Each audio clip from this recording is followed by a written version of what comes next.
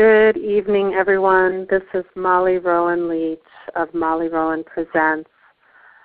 And it is such an honor tonight to have this very special additional call for the Restorative Justice and Social Healing in the United States and Beyond Telecouncil series that we've been doing since last fall. Tonight's call, as you know, is a very deep and special recognition of Martin Luther King Jr. on this Martin Luther King Day 2012. And, of course, a very special guest who I'll be introducing in just one moment. And so, again, a warm welcome to you all tonight. And the way that things are going to roll in conversation this evening, we have an hour together. And if you've never been in a Maestro room before, feel free to press 1 on your keypad, even if we're not in the middle of Q&A sessions, which we will pause to have periodically throughout tonight's call. We want to be inclusive and really get the juices flowing with the conversation organically. So again, pressing 1 on your telephone keypad alerts me to unmute your mic. Given the size of the group that we have, we like to keep the mics muted. So anyway, without further ado, I would like to deeply bow to my friend and colleague, Velcro Crow Ripper, who is with us tonight. And tonight's core theme here is Occupy the Dream, Martin Luther King Jr. and the Power of Love. And tonight's telecouncil, again, of course, is in honor of Martin Luther King Jr.'s life and the Occupy movement. And Velcro is an internationally renowned filmmaker. Recently, you may have noticed that one of his, Occupy Love shorts featuring Charles Eisenstein was on the top 10 list at MoveOn.org and became viral. He is an internationally renowned filmmaker, as I mentioned, of Fierce Light, When Spirit Meets Action, and the very powerful film Scared Sacred. And Crow has devoted his life to the journey of finding the edge between the most darkest places in our world and where the light grows the most strongly, even in those places. And with his camera, he's journeyed around the globe, documenting the experiences, grassroots, of course, as well as the environmental conferences. And he's just one of the most amazing and surrendered people I know on the planet, who has devoted his life to truth and to love. And of course, most recently, again, was on the ground a lot in New York City at the Occupy movement, and who traveled around to the other cities' Occupy movements, documenting and really giving his life to illuminating the truth, especially for those of us who may have not been able to be on the ground. I know that I followed his work very closely during the months before the close of this past year. So, Crow, I just really am thankful for your time tonight together with us, and please be welcome and maybe give a voice to the reflection of Martin Luther King's life to start us off tonight. Sure. Thanks so much for having me, Molly, and it's absolutely wonderful to be here. Martin Luther King Day this year, for me and I think for many, many people around the world, has a really special resonance. Members of the American Civil Rights Movement have actually joined forces with the Occupy movement. Today in cities around the world, there are actions taking, coordinated actions with the Civil Rights Movement and the Occupy movement. Last night, there was a global candlelight vigil at 7 p.m. and around the world, including in New York City at Riverside Church, one of the places where Martin Luther King did one of his epic speeches, and people gathered there. And so it's really wonderful to see this convergence, and I feel that Dr. King's legacy can offer so much guidance and so much inspiration for the movements of today. In particular, he had this vision of a beloved community, and he really and the civil rights movement really attempted to actually model that beloved community within their own movement. Today, in the Occupy movement, we call that a prefigurative politics. And more than politics, it's really living the dream. So that's why calling this call Occupy the Dream makes so much sense. Because we have an opportunity to not just struggle for a world that works for everyone, for a world that works for all life, for a world that's founded on compassion and justice, for a world ultimately that's rooted in love. We actually have the opportunity to live that right now. No, there's no need to wait around for that to happen. We can live that in our movement. And this is, I really feel this is something that Occupy is trying to do. I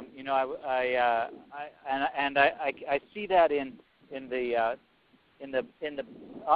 occupied communities that I've been to around the world, where people come together and are practicing participatory democracy. In the General Assembly, there's this kind of like a laboratory for direct democracy, consensus-based. What in Argentina they call horizontalism, horizontalidad. So this is moving beyond that top-down hierarchical model to this model of shared power. And I believe this is really, King's dream of a world of mutuality, of going beyond brotherhood to this profound interrelatedness. I really feel that if Dr. King were alive today, he would have been all over this moment in history and really celebrating it. And interestingly, we're also moving beyond the era of the charismatic leader. So, he would also have to surrender some of that, and that's also an interesting shift. That's kind of an evolution of this movement, because this is now a leaderless movement. And the great power of that is that we can't we can't lose a leader in the way that we did lose Dr. King, and so there's actually a strength in that, in being that leaderless movement. So today, go ahead. No, that's very powerful, Crow, that you're pointing to that evolution in shared leadership, which, is a part of one of the quotes that you have up on the occupylove.org site. Everybody can be great because anybody can serve. You don't have to have a college degree to serve. You don't have to make your subject and verb agree to serve. You only need a heart full of grace. And it seems to me that we're recognizing that in each other like never before, that we each have a unique part in the whole, kind of like a school of fish that can turn on a dime. And I want to let you keep going, but I also would love to hear when you're ready, and I'm guessing that everyone gathered would love to hear any kind of signature aspects that you witnessed on the ground in your travels this past fall. Of course, you were on the ground quite a lot in New York City, but you also went to other places. And I know that there's the People's Mic and other things, but I would love to weave into that at some point here with you. Sure. Yeah, let's tie it in, because this is Occupying the Dream. Well, I was at Occupy Wall Street since the first day, and went down there not knowing what to expect. But the fact that it was from the outset considered to be a leaderless movement, that was very intriguing. Going further back, we actually need to recognize what Occupy came out of. And it really, I think the impetus and the possibility of this phenomenal flowering really came out of the Arab Spring. I mean, we can go even further back, but, in this last extraordinary year of change that's happening around the world, the Arab Spring showed that possibility of bottom-up change happening, people rising from the ground up, not a top-down, but a ground-up movement that percolated up and was able to overthrow that dictatorships, first in Tunisia, then in Egypt, and then spreading through Libya. And that gave tremendous hope and inspiration. And that, in turn, percolated up and made its way to Europe. And we saw the blossoming of the European summer and the Indignados. And I actually went both this fall. I went both to Tahrir Square, where the second wave of the Egyptian revolution is taking place, and also to Spain to meet with the M15 movement, as it's really known, which began on the 15th of May. And it was actually beautiful when my partner Nova and I arrived at the square in Plaza del Sol in Madrid, which is where the first big flowering forth of that movement happened, and to see the same hand gestures that were being used in the Occupy movement, seeing them there, and which is actually where we got them from. And some of those include the gesture of what's called twinkling, which is when hands sort of move, that you move your hands in a kind of twinkling gesture. To see that as that's a way of showing common agreement. To see the General Assemblies still going strong there. This is 6-7 months later, and actually they've moved into the neighborhoods there as well. So what we're seeing there is a maturation of the movement, and I can see some indications of where Occupy is going. Just looking at how it's evolved already in Europe, I think one of the key things that I take away is that this is a movement where everyone is important, where every voice needs to be heard. And in fact, this is a movement that takes special care to prioritize those voices that often aren't heard. So, in the General Assemblies, when it's time for people to come forth and speak, there's what's known as a progressive act. And it particularly prioritizes marginalized voices so that they can actually kind of jump to the front of the queue in a situation where there's less representation of those voices. So here we have a movement that is very conscious, a movement that is really comfortable with the word compassion, very comfortable with the word love. I started seeing it everywhere. I've been shooting this film for a couple of years. Previously it was called Evolve Love, and now it's called Occupy Love. And I used to really, have to prompt people to get to the love story. And my question in the film was, how could the crisis that we're facing, economic and ecological, how could that become a love story? And now I don't even get a chance to ask my question, and people are already answering it. I ran into Naomi Klein at an action recently, the Tar Sands Act in the White House, and I had asked her that question 2 years ago at the People's Summit on Climate Change in Bolivia, and she really had a hard time answering it. She basically told me all the things that were wrong in the world, and then said the opposite of that would be a love story. Well, this fall, as she's been so enthusiastic about the Occupy movement, she actually saw her, she gave me a big hug, and she said, history has rearranged itself to prove your thesis. It was extraordinary to hear. I love that. Yeah, she laughed. Will you say that one more time, Crow? Say that one more time. Well, just what Naomi said. She said history has rearranged itself to prove your thesis. That the crisis, essentially, that the crisis that we're facing is a love story. And, the answer is the movements that are springing up. It's like we're recognizing now that the economic system is deeply corrupt, is deeply flawed. The top-down model that we've been sold as, good, somehow good for us, the consumerist worldview, the ecological crisis, which is largely, being created by greed, we're just destroying the earth to feed to not to feed, but to actually for the greed of a very small percent, which is being called the 1%. And so we're waking up to that.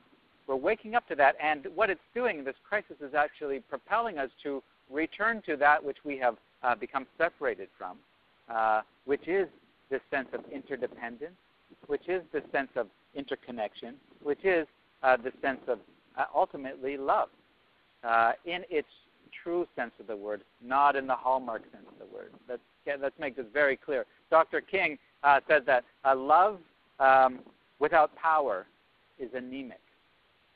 But power without love is abusive. It's really important to understand that love is in no way sentimental, true love. True love is absolutely fierce. Dr. Cornel West says that justice is love made public. So what we're seeing is this public love taking place in the squares all around the world, and now in the neighborhoods and online and everywhere, because Occupy is actually in our hearts and in our minds. It's not in a localized place, and it doesn't have leaders. So it's really powerful in that sense that it can't be undermined. It can't be co-opted in the same way that other movements have been in the past. So, it's really inspiring to see this emerging, and it's a natural arising. I was on a retreat with Bernie Glassman at Upaya this summer, and, he was predicting this. He said, coming next, the American fall. We've had the Arab Spring and the European summer. Now here comes the American fall. And now it's like Occupy Together. It's global. Bernie said, Occupy has not an uprising, but an arising. So there's something about this that is incredibly organic, which is it's self-organizing, and it's not something that we can control or necessarily predict what's going to happen next. So you can let go of those old notions. This is not an old-style campaign where we have one demand and we have a plan and everyone gets their signs made by some sign shop and we all march down. No, this is a place where individuals are scrawling their signs on pieces of cardboard, and they're very personally invested in this struggle, and it's coming from this lateral, horizontal coming together, not this sort of top-down. Even in our politics or even in our activism, we can fall into that top-down model. So something very new is taking place, and it's been hard for the media to get their head around that. It doesn't fit into boxes. And Crow, a couple of weeks ago, you and I were briefly in touch talking about Dr. A.T. Aryaratne, and I know that you interviewed him a few years back, right? And for Fierce Light, When Spirit Meets Action, which is an extraordinary film for those of you who have not seen it, and so too is Scared Sacred. And so Dr. Aryaratne joined Sharif Abdullah and I a few weeks ago in a conversation surrounding the Occupy movement and lessons from Sri Lanka. And given that you've done the kind of traveling that you've done and the in-depth connection that you have had with the peoples of various countries in their own efforts and in their own actions, what kinds of solution models? I know we heard some from Dr. Aryaratne and of course from Sri Lanka, but are we pulling on already existing models in the world as we move forward, and which ones feel most relevant to you?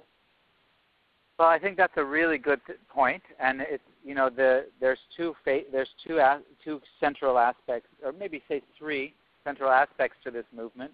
One is the no, which is actually a yes, but it's a no. It's a no to corporate injustice. It's a no to economic injustice, and it's a no to top-down models. And it's a no to environmental destruction. And we need to do holding actions. We need to stop things in their tracks before they get any worse. The climate is in deep crisis. So there's the no. That's important. But also, equally important, and we need them both, is the yes. And the yes is the explicit yes. What does this prefigurative politics look like? What does a prefigurative world look like? what are those models? Well, there's been many that have been developed. Some of the ones that we're including in the film include the Transition Town movement. We interviewed Rob Hopkins, who was the founder of that. And the Transition Town movement is really useful because it's applicable to any town, any city. So it doesn't require leaving your, going off to an eco-village or a utopia somewhere else, which is also important as a possibility. It's an option.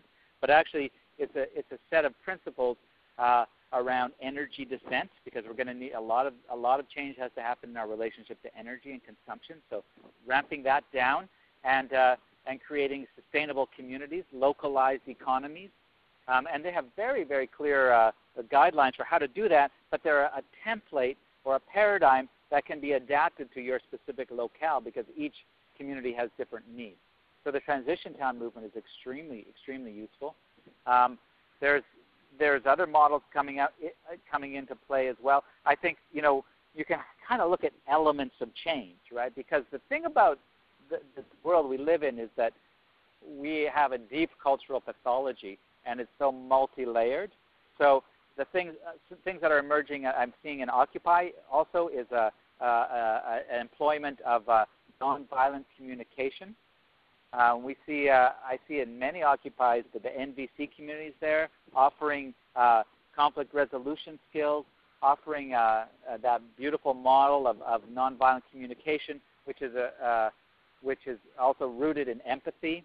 So having learning to truly be empathic for other people on that level, and nonviolent communication, which is a tried and true and tested model, is also really being applied. I see it occupies. I see permaculture getting in there, because we need to address our food systems.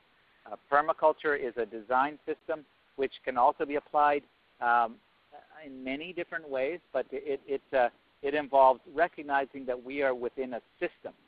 And that's actually one of the core things we need to move towards, is seeing things in terms of systems, whole systems, as opposed to fractured, separated, isolated. This is my particular issue, or this is my particular silo, and recognizing how we need to how everything we do affects everything else. So if we're going to grow food, or if we're going to be sustainable, how do we do that in a way that in actual fact enhances the earth that we're upon, as opposed to depletes it? And we can actually live in a way that we have enhancing relationships with each other, and enhancing relationships with the planet itself, mutually enhancing relationships. That's a very different model than the competitive dog eat dog eat dog eat dog model of capitalism, of the corporatocracy. So that's a big shift. We need alternative models of economics. We're seeing that Charles Eisenstein, who has written a beautiful book, Sacred Economics, is featured in the film, and The Revolution is Love, which is our video that went viral. Was actually, although I shot the interview, it was actually the piece was edited and directed by Ian McKenzie, who's the co-producer on the film.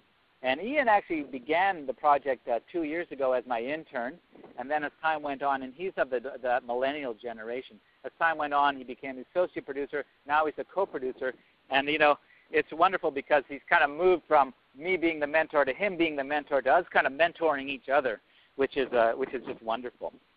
So The Revolution is Love. If you haven't seen it yet, you can see it on the Indiegogo campaign website. It's the featured video there, or just search it on YouTube. It's about sacred economics and moving towards the gift economy, looking for other ways.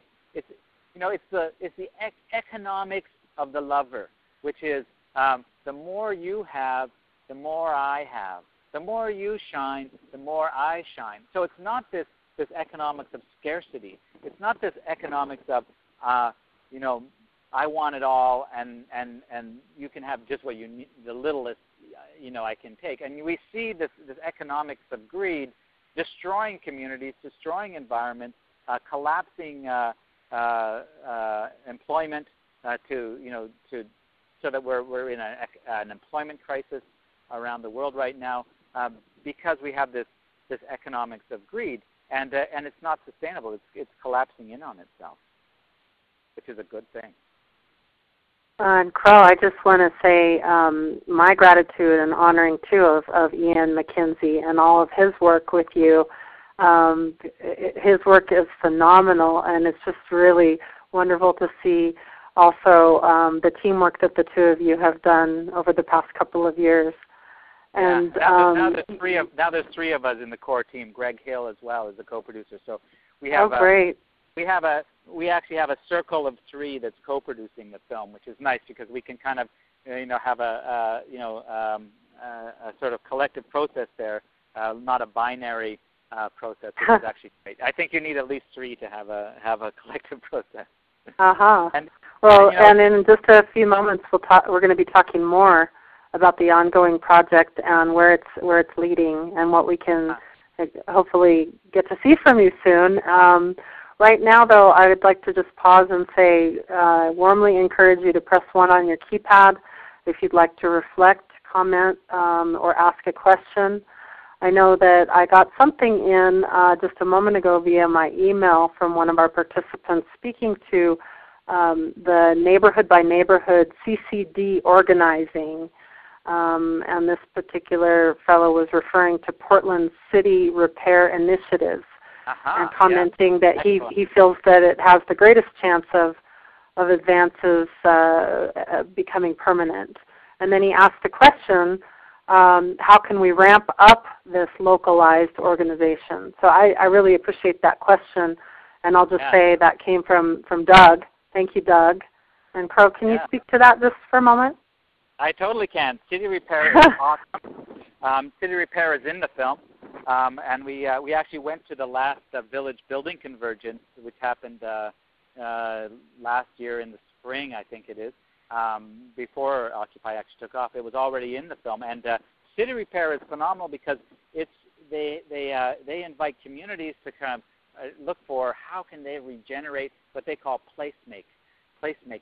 How can we take a intersection and turn it into a gathering place? How can we put in? They have like lending libraries and places to gather and places to do exchanges, free stores. The City Repair model is great, and again, it's a laboratory. It's been taking place in Portland for a long time, and it's got real strong roots, and it's really embraced by the community. How we ramp this up? I think we have a moment. We are at a special time in history where everyone is asking that exact question. How do we ramp it up? How do we scale it up? How do we bring it in everywhere? And the way we do that is through your energy and through my energy, through our collective energy, saying, how can we make this world a better place? And let's just do it right now in our neighborhoods. We don't need to wait around for anyone's permission. This is not the old top-down model was wait around for somebody up there to say, okay, go ahead. No, forget it. We can just do it right now. And we are doing it. And I think you're going to see more and more with the Occupy movement that it's going to start looking into these more community-based initiatives, and that includes, community gardens. Let's start occupying vacant lots everywhere. That's I think a wonderful step for the Occupy movement to take place. Let's start really, we're starting to have global general assemblies now, and via teleconferencing, and sharing what works. So, if you've discovered something that really works in your community, share it. Let's get, we're building our online connection so we can start sharing information and resources. We have an interconnectivity that we really never had in our past movements. The last big movement that I was part of before that was like this global was the anti-globalization movement. And it was, it was just at the beginning of citizen journalism, the indie media movement, which I was part of. And now we're in this moment in which it's a two-way, three-way, multi-way conversation that's taking place through social media, where we can really, communicate and create structures. What the Occupy camps are temporary autonomous zones, and they allow us to step outside of the trance of corporate culture and really wake up and come together and solution build. That's what's happening in these places. It's like the ancient Greek agora, where people came together and discussed had democracy, in these public places. Well, we're doing that again all over the world, and so we are ramping it up. The scale at which we can do things now is much bigger, and now we need to create permanent autonomous zones, more and more of those, where we're creating these spaces that are long-lasting and sustainable into the future, that don't kowtow to the commercial corporate control. So, Carl, I'd like to take us in just a little direction here for a moment, specific into one of the what might be called Achilles heels of at least the Western system. And of course, Dr. King's work in civil rights actually directly applies to what's happening right now in our prison system. And given that that's, I think one of my places of interest and of passion and of restoring and healing that system, one of the people that is one of my heroes in speaking towards the transforming of the criminal justice system is Michelle Alexander. And she is a law professor and has written a book called The New Jim Crow. You're probably aware of it, and maybe you've even interviewed her. But I just wonder, as it applies to the power of the Occupy movement, when we're looking at some of the darkest corners of, in particular in this case, the criminal justice system, and the fact that it's actually becoming the new Jim Crow in many well-educated opinions. And not only that, we have 28%, I think, about in that area of the world's population we incarcerate, even though we're under 5%. How do we keep our hearts open and our actions happening even in the midst of such darkness as this? Well, what would Dr. King say, and what are your thoughts on that? It's the incarceration industry. It's these prisons have become privatized, and it's a massive profit-making business to keep people in jail, and a lot of them are young people. And this is something that is totally something that the Occupy movement should be looking at, because it's a real abuse of that's being perpetrated on us. The numbers in prison are disproportionately marginalized communities, and in Canada, where I'm from, the Harper government wants to spend another $9-10 billion on prisons. Now we're going to be facing an economic crash again. I think people are imagining, and one of the things we need to say is, are we going to be in Canada? Are we going to be? Where is the money going to come from? That's if we're experiencing this crash. Where is our? If we're going to be, because capitalism always asks for austerity measures, right? Well, where do they take that austerity from? Let's take it from the prison system. Let's take it from the military. So that's one thought on that. The thought is the yes, and the yes for me is restorative justice. This is this is the work that emerged out of the nonviolent communication work of Marshall Rosenberg, and then was evolved and deepened by Dominic Barter in Brazil. He came out of the favelas, where there was incredible violence, and they started developing these circles of a restorative justice circle. And it's a way of actually creating mechanisms for communities to heal themselves. And so the more we can take that on, and restorative justice is also really moving into indigenous communities as well, where it's much more an indigenous model of justice. So how do we actually have justice, which is love made public? How do we have that enacted in communities that are experiencing problems with crime and this sort of downward spiral that poverty also often kind of brings up? So how do we do that ourselves without relying on these top-down profit-making models of the prison system? I think restorative justice is a really key thing to learn about and integrate into our movement and into our communities, into the world. and there's that offers tremendous hope for healing, as opposed to what happens in the prison system, is people just go in and the opposite happens. Not only do they not heal, they actually they just become much more entrenched in the whole mindset, and ends up just becoming a revolving door. Right, and you're so right in the fact that it is a profit-making venture, and the Correctional Corporations of America, CXW, on the New York Stock Exchange is an example of that. And so really we're looking at a shift in consciousness that then ties back to all the incredible points that you've made this evening around the fact that we are moving from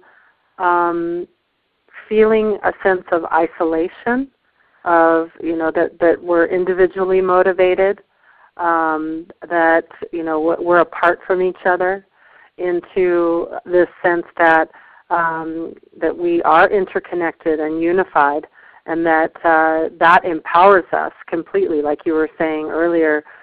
Because there is no leader in this movement, there is really no way to destabilize it. And somehow that also kind of reminded me of some of the preemptory actions that that group Anonymous was doing, leading kind of into the Occupy movement. How involved are they, and what's your take on Anonymous? Are they still active? I haven't really seen it much happening with them. Well, I mean, they are. They put out videos. They actually put out a video on love, which I was like, wow, the scary guys in masks are talking about love. Right. I think they need to upgrade their motto, in my mind. They got it from V for Vendetta, we never forgive, we never forget. Right. Don't forget. But, forgiveness is actually, if you don't forgive, you're actually giving away your power. Right. And as Robbie Damlin of the Bereaved Families Forum told me, which is a group of Palestinian and Israeli parents whose children have been killed in the conflict, who have come together to heal. And what she told me is that forgiveness does not erase the past. It gives you back the future. So forgiveness, I think, is really important. But so anyways, Anonymous, I'm not completely keyed in with their style exactly, but I was happy to see the love aspect come out. No one group. People want to pin Occupy onto Adbusters or Anonymous or this group or that group. No one group represents the movement. It's a very, very multifaceted movement, and it's got incredible biodiversity. It's like a rainforest, and a rainforest's great strength is in its biodiversity. And we're learning from each other, and we're actually learning to learn from each other. I think we used to come to our politics or activism with this idea that we know what it is, we know what we believe, and we're going to go there and make everyone else believe the same thing as us. But actually, I'm actually becoming increasingly comfortable with this notion that things are evolving. They're evolving fast. And I don't want to come in with a really closed mind. I want to come in with an open heart and really be able to just be part of this evolution. I want to be on that, that breaking wave of the creative life force, which is endlessly curious. And curiosity actually is also related to love, because curiosity keeps our hearts open, as opposed to dogma. A dogma ideology kills love. And we can have dogma and ideology in absolutely every dimension of life. So releasing us from dogma and really coming to this movement with an open heart is extremely powerful. It's so beautifully put, and I really deeply concur with you that I couldn't say it better myself. That was very eloquent, Crow, and poetic, and I'm not even going to attempt to repeat it. But this aspect of us coming out of the structural isolation, quite literally in our Western culture, into this unified action and a sense of surrender a shifting of our consciousness, because really, I don't know, I think it was about a month ago, my colleague Kim Wright and I were in conversation on a telecouncil for lawyers with Rianne Eisler. Oh, and one of the things Rianne said was, the true shift, and I think we know this here tonight, the true shift that must happen before anything else is inwardly, and on a consciousness level collectively. And of course those are very interconnected and intersected. And so there's so much beauty in this emerging just ebullience of understanding of that concept. We're not paying lip service to the inner and outer aspects of this any longer, but rather we appear to be really grasping and comprehending that and surrendering our egos in such a way that is just like, it's like that most gracious out-breath of experiencing this life to the hilt, and together in that way, towards a world that is not just sustainable, but joyous, and that activates that light within each of us. And we're doing that with the consciousness that we know that that's a capacity within each of us, instead of this, the past, us and them mentality, and the victim-perpetrator, the dualistic worldview. It's really exciting to be alive right now, and I just this conversation has been just so robust and rich for me. Thank you. I want to take a pause right now again for those who are with us tonight and would like to ask a question to Crow or make a reflection of this journey together tonight. We're 3/4 of the way through our time together, so press 1 on your keypad if you'd like to join in the conversation. And you can do that any time between now and the top of the hour. But Crow, I'd like to just have you speak a little bit more deeply to where this Occupy Love project is going, because it signifies much more than the film work, right? And there's a lot more going on for you in the next even just a few months, I'm guessing. But let's hear from you a little bit more about what's upcoming in the immediate future here. Yeah, well, Occupy Love is the name of the feature documentary that we're making, which chronicles the heart of Occupy and beyond. It's actually it's a very global film, and it's a very deep thinking or feeling as well film. And it's also, Occupy Love is also a meme. So a meme is like a concept or an idea or an understanding. And Occupy Love is, I walked into Occupy London's Bank of Ideas, which is a bank-owned building that Occupy London in England has taken over and turned into like a living university. And there also people are actually staying there, and they have general assemblies there. One of the 3 Occupy camps there right now. And all over the walls there, I saw these symbols that said Occupy Love. And I walked into Occupy. I showed up at Occupy Oakland at the camp, and all of a sudden I see all these people with signs that say Occupy Love. And so it was really exciting for me that I came up with Occupy Love as my personal meme for the movement. About 3 or 4 days after I arrived at Occupy, I remember posting on Facebook, I think I'm going to start a website called Occupy Love. What do you guys think? And everyone was like, yes, do it. And I didn't start it. It was a naturally arising meme or an understanding. And it's very deep because, what does it mean to truly occupy love? So, as a film and a website, we want to be a hub for that part of the movement. And it's an open source movement, and it's an open source meme. It's not our meme, but we do want to support it and foster it. I see our role as reflecting and catalyzing the heart of the movement. With our, we're putting out YouTube videos all the time, which are on this theme. We're going to be developing. We're doing a big project right now coming up that's about to be released called Occupy Valentine's, which is around taking, decorporatizing love, taking over Valentine's Day, taking it back from Hallmark and occupying it, And part of that is going to be a project where with Studio Occupy, people are going to be able to upload their own clips on their own Occupy love stories and their own videos and sound pieces around that, and we're going to be conglomerating those. So that's a project. And the film will be a real platform for activists and for the mainstream as well. We want to get it into mainstream theaters and get it out as early as possible. And the fundraising side of it is really interesting because this is at this point is 100% community-funded film. So it's done through crowdfunding. Right now we're in the last third of a Indiegogo crowdfunding campaign in which people contribute small amounts or large amounts and become what I call community film producers. So the collective, the community, is actually making this film possible. And that's also a real reflection or an expression of the way this horizontal organizing is also how the film itself is being funded.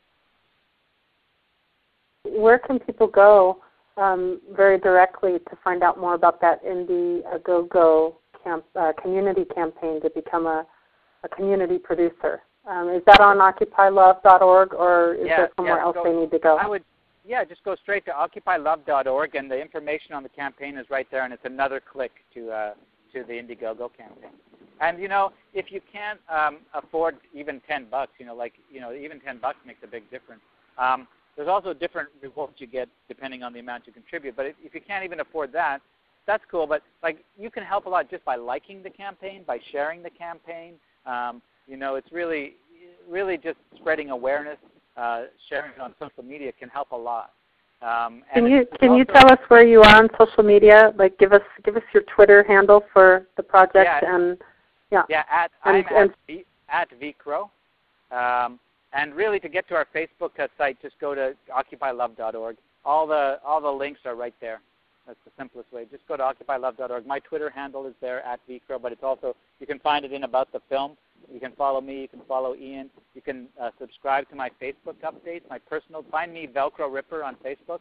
My personal Facebook is public, and it's so you can subscribe to me. And I'm always doing updates from the ground. I was updating and sending photos from Tahrir Square, from Spain, from Occupy London. So it's if you want to share my window on the movement, please join me on Facebook too. Crow, in my conversation last week with Sarah Van Gelder of Yes Magazine, she mentioned that there's going to be a gathering, a national gathering in Olympia. Are you going to that? Are you going to be there for that? Or do you know much about what's happening in that realm?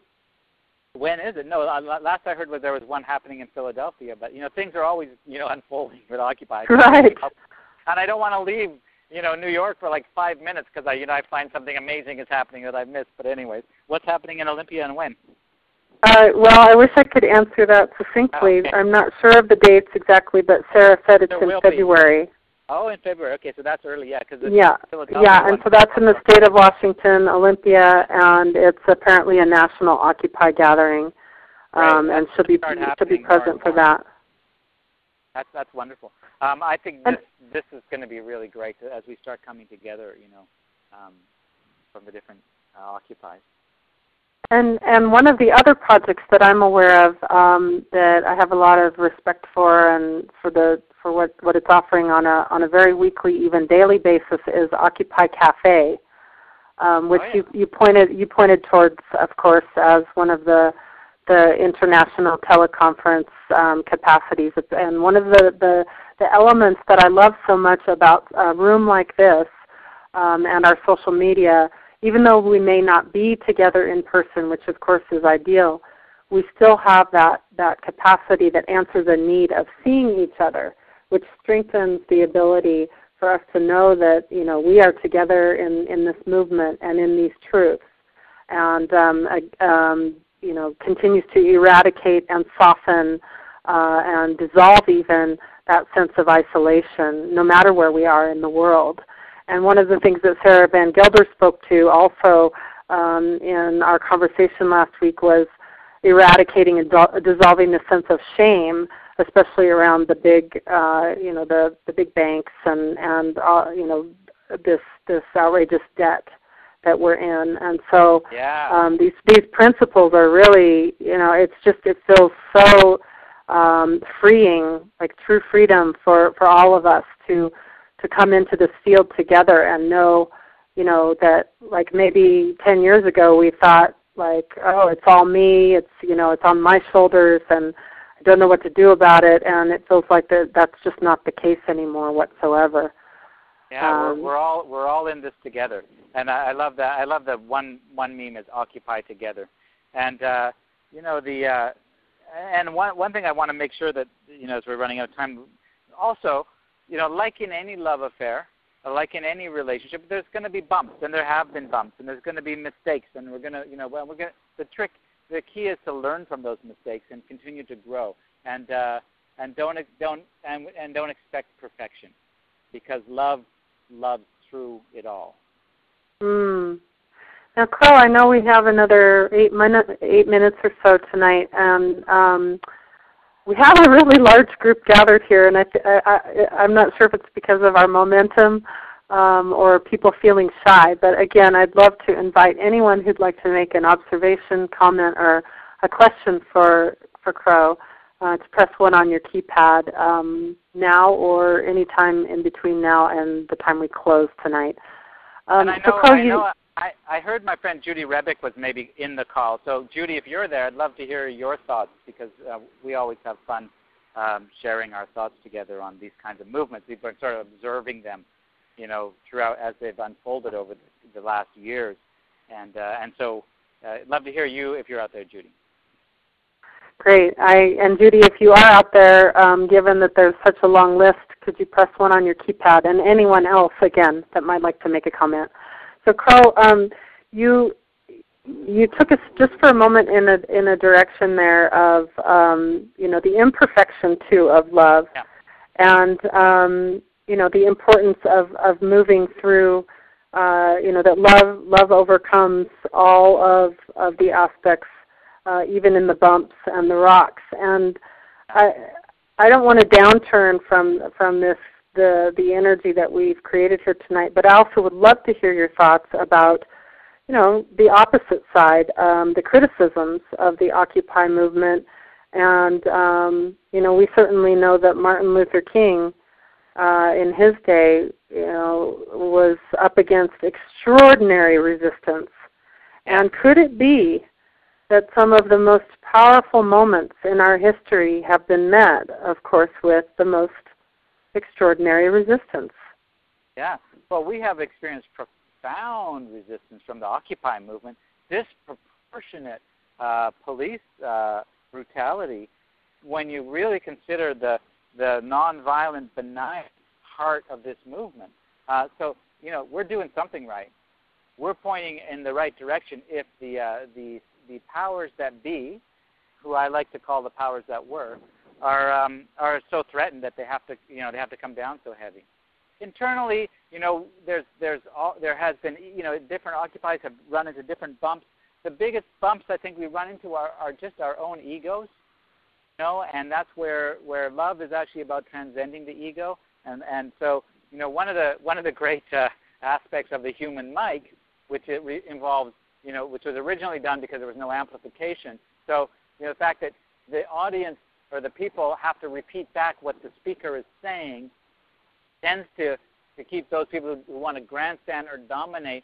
If you're grandstanding or dominating, you might not find that your voice ends up becoming, continued if you're going on and on and on. The human mic just kind of peters out. So there's a kind of self-editing that process does.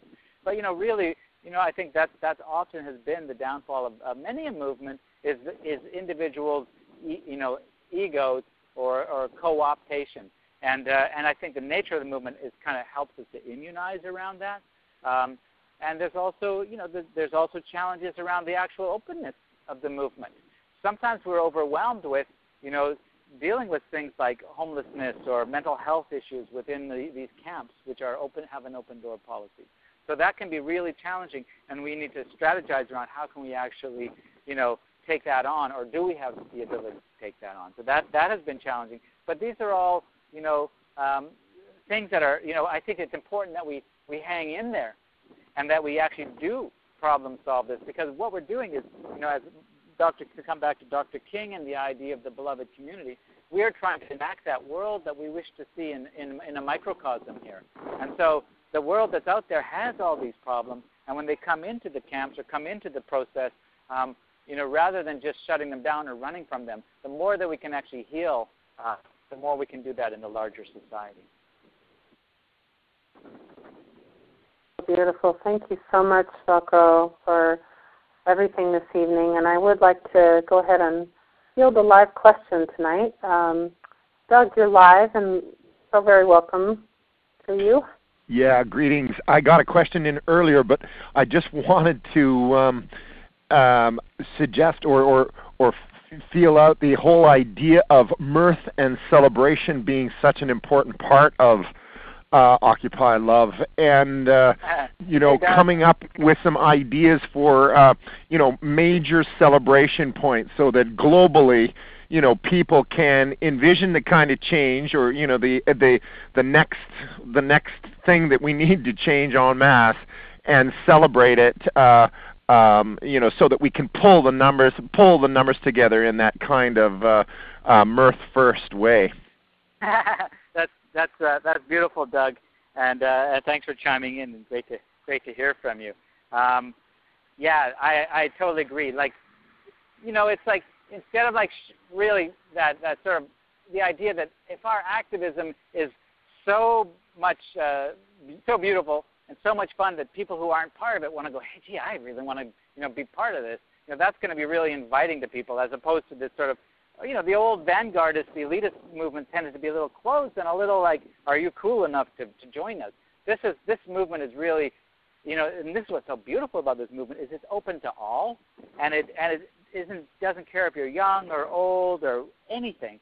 You're welcome. And so celebration is, I think, a really important part of it. And I have experienced some tremendous celebration in the movement. I'll never forget October 15th, which is when the movement went worldwide, was actually a celebration in New York, where we took over Times Square. And it was in the spirit of a real celebration. And it was beautiful to have that celebration in the face of that, altar to corporate consumer culture. More to come. And Doug, I love that. Thank you so much too. It ties too into one of the comments / questions from Peter, who was just asking, how do we spread this out beyond the choir? And I think you've hit a nerve that it is the celebratory aspect. We've been so cerebral and guided by different areas of our minds and otherwise. And so when we go into our hearts and into the joy that is inherent in our human existence, which we don't always bring forth to its fullness, that's what I love about this as well. But it does open it up, does it not? I mean, really. Yeah, and the opposite of fear is love. And fear keeps us down. Fear keeps us controlled. And in the face of some of the greatest crises that humanity has ever faced, we actually have an opportunity here to go towards love and use that as a wake-up call. The earth is speaking to us and saying, wake up to life, wake up to love. This is the opportunity. Let's seize it. That to me is a perfect place. Say that one more time, would you, Crow? Sure. Well, repeat that. This is a wake-up call. We have a planetary wake-up call happening. Just as an individual might have an illness as a wake-up call, the planet and the collapsing economies, the collapsing societies are calling us to life. They're calling us to our heart's desire, which is to fall deeply in love with each other and the planet.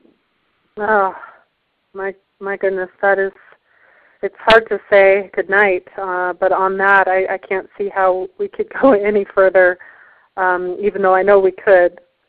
So it really, Velcro, thank you so much for being with us tonight. And I'd just like to remind everybody that you can find this audio archive at mollyrowanpresents.com, as well as, of course, Crow, wherever you might be posting it. And at occupylove.org. And just please, if you haven't already familiarized yourself with the body of Velcro's work, and most recently in teaming up too with Ian McKenzie, make sure to check out, he also has other websites, fiercelight.org, and Scared Sacred also has its own website, doesn't it, Crow? .org as well. And then again, you can connect with Crow via Twitter at vcrow, and then of course on Facebook and other channels. And so definitely go to occupylove.org. Check out his body of work. I know it's not his, because I know he would say that, right? But this is coming through him, and it's in tap and tune with the call to love that we are all experiencing right now upon this planet. Thank you so much, everyone, for being with us tonight, and we'll see you soon. And thank you, Crow. Love to you all. And love to Dr. King. Yes. Love to Dr. Martin Luther King. Good night, everyone. Bye.